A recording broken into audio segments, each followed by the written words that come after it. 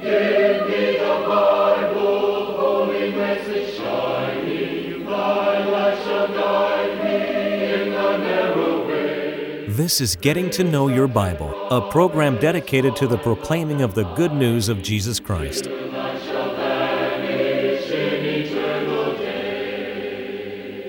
Here's Billy Lambert. It's a pleasure to be with you today on Getting to Know Your Bible. I want to thank you for tuning in to watch today.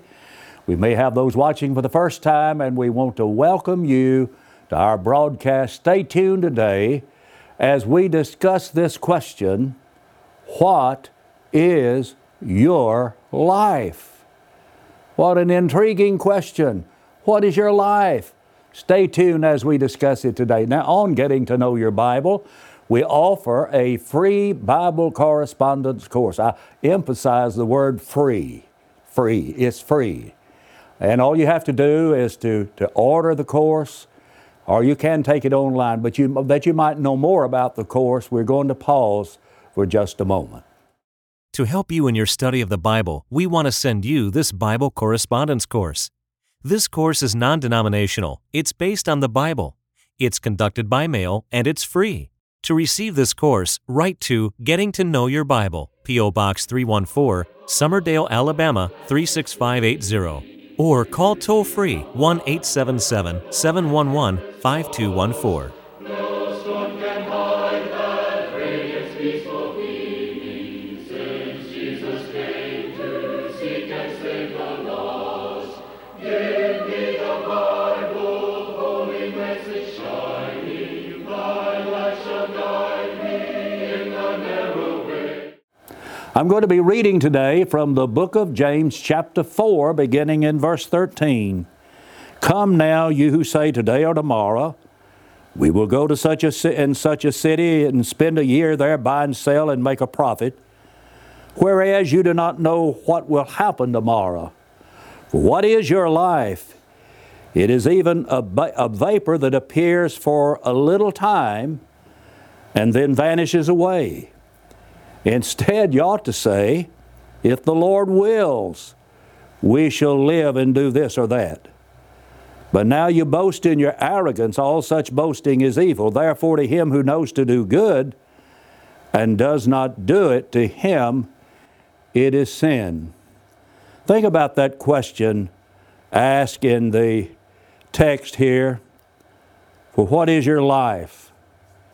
For what is your life? You know, there's not a soul watching this telecast, and this includes your speaker, that knows how much time any one of us has left.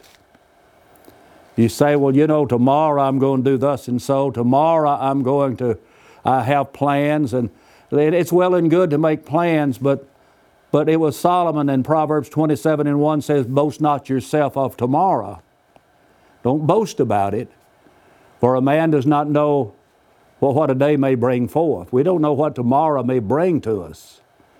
In Luke, the 12th chapter, there's the Lord told about a man who boasted about what he was going to do in the future. He had built new barns to put all of his produce in, and he boasted about what he was going to do. He's going to eat and he's going to drink and live a long, long time. And the Lord said, you're a very foolish man, because this very night your soul will be required of you. And he said, then who will those things be you've provided? You see, the man didn't have as much time as he thought. What is your life? You know, it's profitable for us to study the lives of people. Think about how we benefit when we study, for example, the life of a man called Abraham. Abraham is called the friend of God. And he's also called the father of the faithful. And there's so many wonderful, profitable things we learn from Abraham. Think about how profitable it is to study the life of the man called Moses. Moses, who was the leader of God's people through the wilderness, and Moses, who had his ups and he had his downs. And think about leading a group of complaining people. Moses' life contains so many great lessons. One of the great lessons is illustrated by the Hebrew writer when he said, when Moses, when he was come to years, refused to be called the son of Pharaoh's daughter, choosing rather to suffer affliction with the people of God than to enjoy the pleasures of sin for a season. That we learn from the life of Moses that one decision determined the course of a lifetime. To think about the benefit of studying the life of a man called Daniel. And Daniel was a young man when he was carried into captivity along with God's people. But while in captivity, Daniel stood tall. He stood firm. He refused to yield to the culture around him. Daniel 1:8 says he purposed in his heart that he would not defile himself. He purposed. He made up his mind. He made a decision. So it's profitable to study the lives of other people. But you know, it's better if we study our own life. What is your life? Well, let's all think about that question as it relates to our own life. What is your life? Well, what is your life so far as its length is concerned? Or to put it another way, what is your life as to its brevity? You know, when we study the Bible, we learn that our lives are compared to a number of things. For example, in Psalms the 39th chapter and verse 5, they're referred to a handbreadth. Man's life is just like a handbreadth. In Psalm 73, man's life is compared to a dream. It's just like a dream. Have you ever said, I just cannot understand where all of the years have gone. They've gone by so quickly, almost like a dream, isn't it? And then in Job, the 7th chapter and verse 6, man's life is compared to being swifter than a weaver's shuttle. And then in the text that I just read from James chapter 4, man's life is compared to a vapor that appears for just a short period of time and then it just vanishes away. In Job 14:2, man's life is compared to a flower that grows up, the life of a flower. The flower grows up, and then the flower blooms, it's withered, cut down. See, the life is so very brief, it's so short. Why, in 2 Samuel 14:4, life is compared to water spilled on the ground. Well, what happens when you spill water on the ground? It's not long until it absorbs into the soil. You see, life is brief. That's the reason in Psalms chapter 90 and 12, the psalmist said, "So teach us to number our days, that we may apply our hearts unto wisdom." Right now, we are in the seed time of life. And the seed time of life is going to determine the fall harvest. Galatians 6:7 and 8 says, "Be not deceived, God is not mocked. Whatsoever a man soweth, that shall he also reap. He that soweth to the flesh shall of the flesh reap corruption, and he that soweth to the Spirit shall of the Spirit reap life everlasting."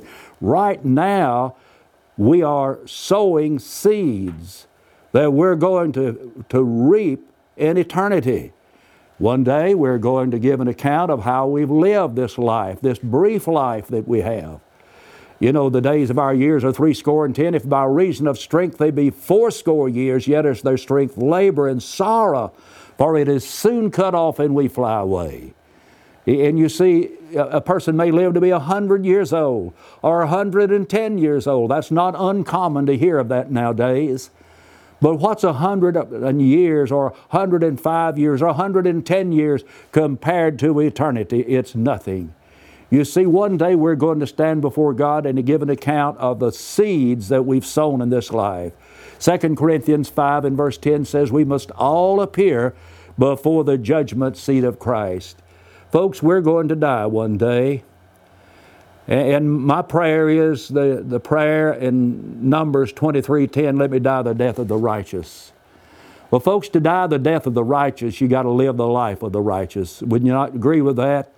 You can't live one way and die some other way.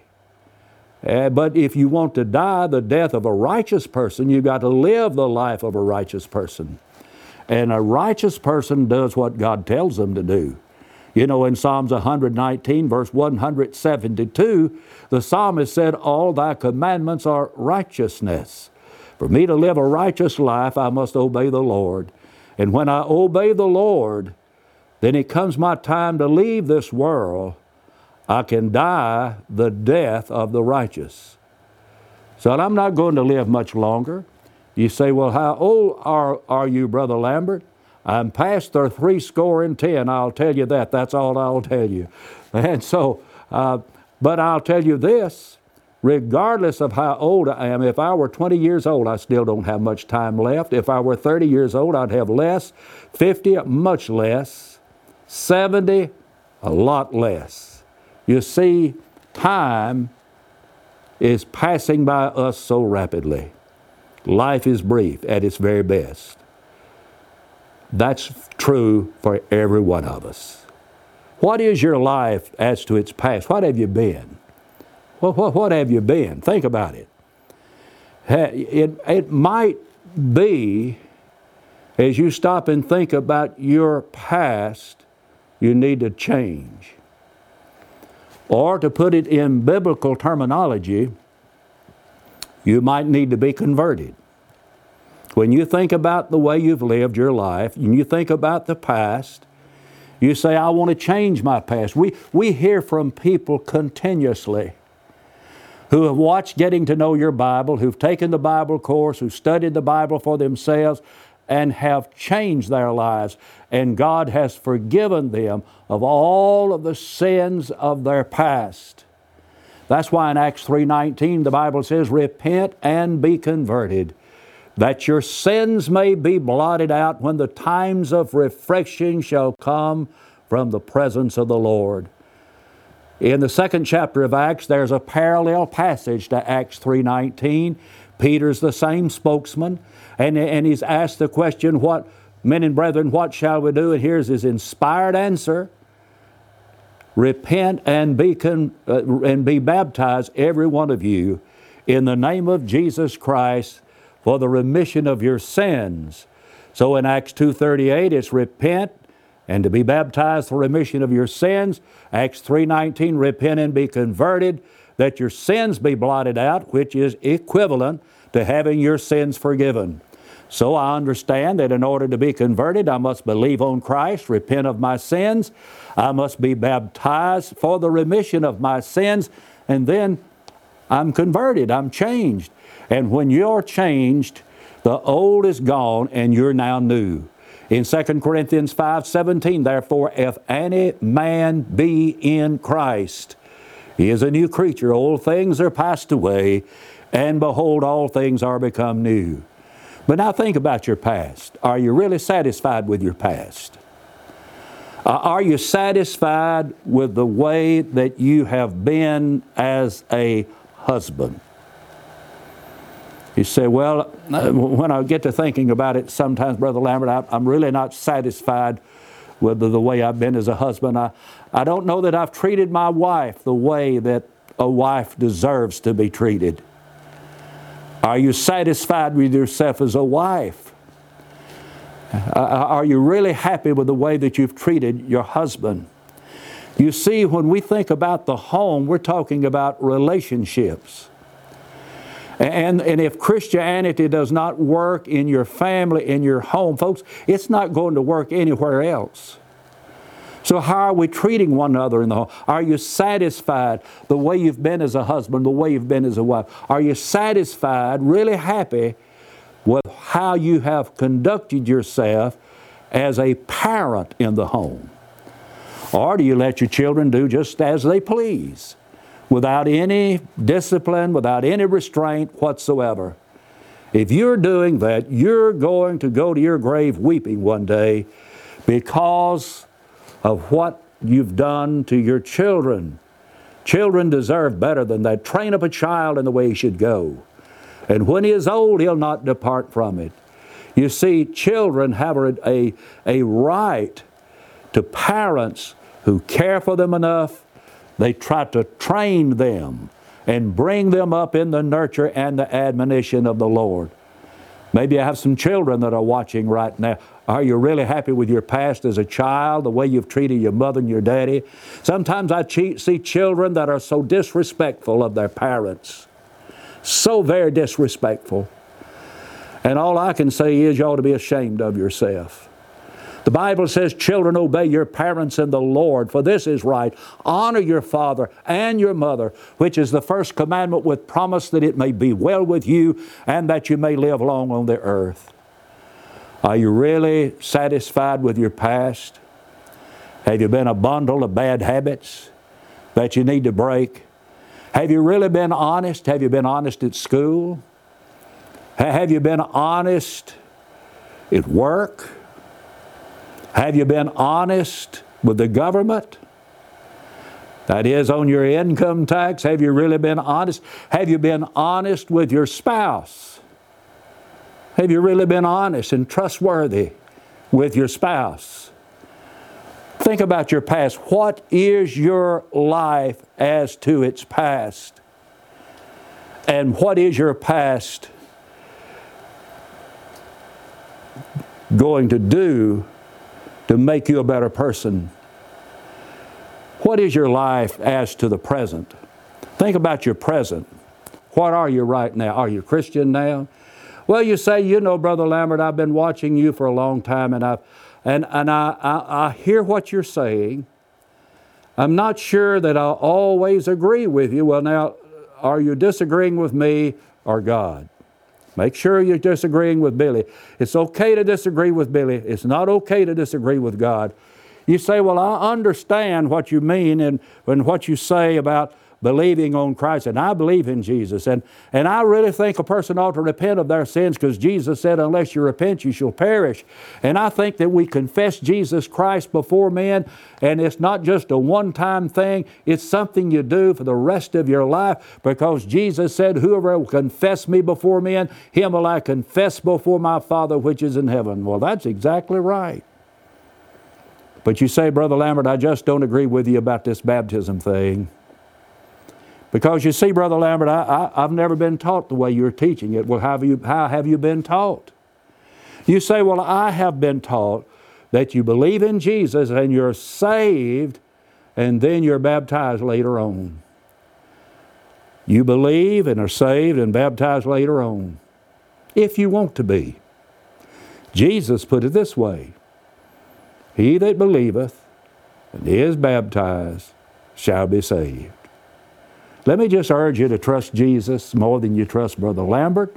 Trust Jesus more than you trust any other teacher, any other preacher, anywhere in the world. Trust Jesus with your soul. I ask you, what are you right now? Are you a Christian? Are you really what you pretend to be? So everybody is not what they pretend to be. Are you a pretender? Are you the real deal? Are you mature? You know, Paul said, when I was a child, I spake as a child, I thought as a child, understood as a child. But when I became a man, I put away childish things. I have seen people in an adult body that acted like children. Are you mature? Are you acting mature? And are you what God wants you to be? The only person that can change your life is Jesus. He can change you. And as I read earlier from 2 Corinthians 5:17, that if any man be in Christ, he is a new creature. Old things are passed away. Behold, all things are become new. What is your life as to the present? Now, what we've discussed thus far are these points. What is your life as to its brevity? Life is brief. What is your life as to its past? What have you been? What is your life right now? Right now, what are you? What are you right now? But let's think about our life in another vein, and that is, what is your life as to the future? Have you ever thought about the future? Go to our text that we read from James 4, and there were those who were saying today or tomorrow. That's the future. We'll go to such and such a city. We're going to stay there for a year. and we're going to set up shop. We're going to buy and sell, and we're going to make money there. And James says, you don't know what tomorrow is going to happen. You don't know what will happen tomorrow. I do not know what will happen tomorrow. So he asked this question, what is your life? These people were making plans for the future. About all these plans for the future. They were boasting about what they were going to do for an entire year. But James says your life is like a vapor that appears for a little time and then it's gone. That's the way life is. It's just like a dream, like water spilled on the ground. It's so short. So when you think about the future, what is your life? You ought to have a purpose for your life in the future. Do you have a purpose today? I think one of the observations I've made about modern man is that there is so much aimlessness in modern man. You say, what do you mean by that, Brother Lamb? People don't have a purpose. They don't have an aim in life. You see, you need a goal in your life. One of the dearest friends I've ever had was a man by the name of Jimmy Faulkner Sr. Jimmy Faulkner Sr. was such an unusual man. He had been a politician. He had been a publisher. He was he was an entrepreneur. He was involved in so many different things. And there are two colleges named for him, Faulkner State College in Bay Minette, Alabama, what was his hometown. And also Faulkner University in Montgomery, Alabama is named for Jimmy Faulkner. And Jimmy told me numbers and numbers of times that his only purpose and his only goal in life was to go to heaven. And it seemed as though the older he got, the more he longed to reach that goal. His desire was to die practically penniless, that is, to give everything he had away. And I'm convinced that he possibly did that. And he just wanted to go to heaven. He had a goal, a short-term goal he wanted to reach. He wanted to write a little tract, and he wanted to circulate that tract. He was never able to accomplish that, and the tract was going to read, "Let's just go to heaven. Let's go to heaven." And wouldn't it be a wonderful thing if all of us had that purpose for our life, that we want to go to heaven? I don't understand all about heaven. I'll be frank with you. I do not understand all there is to know about heaven. But this one thing I do know, I want to go there. I want to go there, number one, because my Father is there. My Heavenly Father is there. Jesus taught we ought to pray, "Our Father which art in heaven." God is in heaven. And I want to go there because Jesus is seated at His right hand. So my Savior is there. The King is there. The King of Kings is there. The Lord of Lords is there. Folks, I want to go to heaven. Let me ask you, what's your purpose? What's your goal? What's your aim? You say, well, you know, Brother Lambert, I understand what you're saying, and I realize how important it is to be a Christian, and I realize how important it is to go to heaven, but you know, things are so hard now, that I have to work all the time, and when I do have a little time off, you know, I like to try to relax a little bit. Sunday is the only time I have to rest, and so I'm just sorry, Brother Lambert, I just don't have time to weave Christianity in right now into my life. Do you really want to go to heaven? More than any other thing. Just listen to what Paul wrote about heaven. For me to live is Christ, and to die is gain. In the preceding verse, Paul said, Christ will be magnified in my body, whether by life or death. Whether he was going to live or die, he was going to live for Jesus. You see, there comes a point in our lives when we think about our life. We think about how brief it is, when we think about where we've been, where we are, and we think about the future. There comes a point, at least there should come a point, where we make a major decision.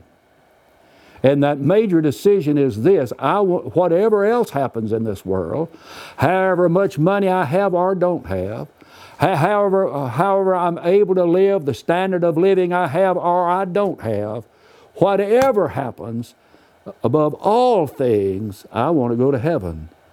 And I will not allow anyone or anything to prevent me from going there, because one day I want to be with my Lord. Is that your purpose? When you think about the future, what is your hope for do you have any hope for the future right now? Jesus is our hope. Give your life to Him. Would you not do that as quickly as possible? I want to thank you for watching today, and may I give you a personal invitation to visit the Church of Christ in your community. And if you're not certain where the church is located, contact us. We'll get you the address. And if you visit a Church of Christ and you feel like you'd be better suited somewhere else, you call us. We'll find another one somewhere else. We want to help you. We want you to go to heaven one day. And so let me urge you right now to pick up the phone, call for the Bible course. I want to thank you for watching today. Till we meet again, may the Lord bless you. May the Lord keep you, is my prayer. We want to help you as much as possible in your search for a personal relationship with God. You can now easily access our free Bible correspondence course online at gettingtoknowyourbible.org. If there's any way we can help you grow closer to God, please email us at knowyourbible@golftel.com or call us anytime at 1-877-711-5214.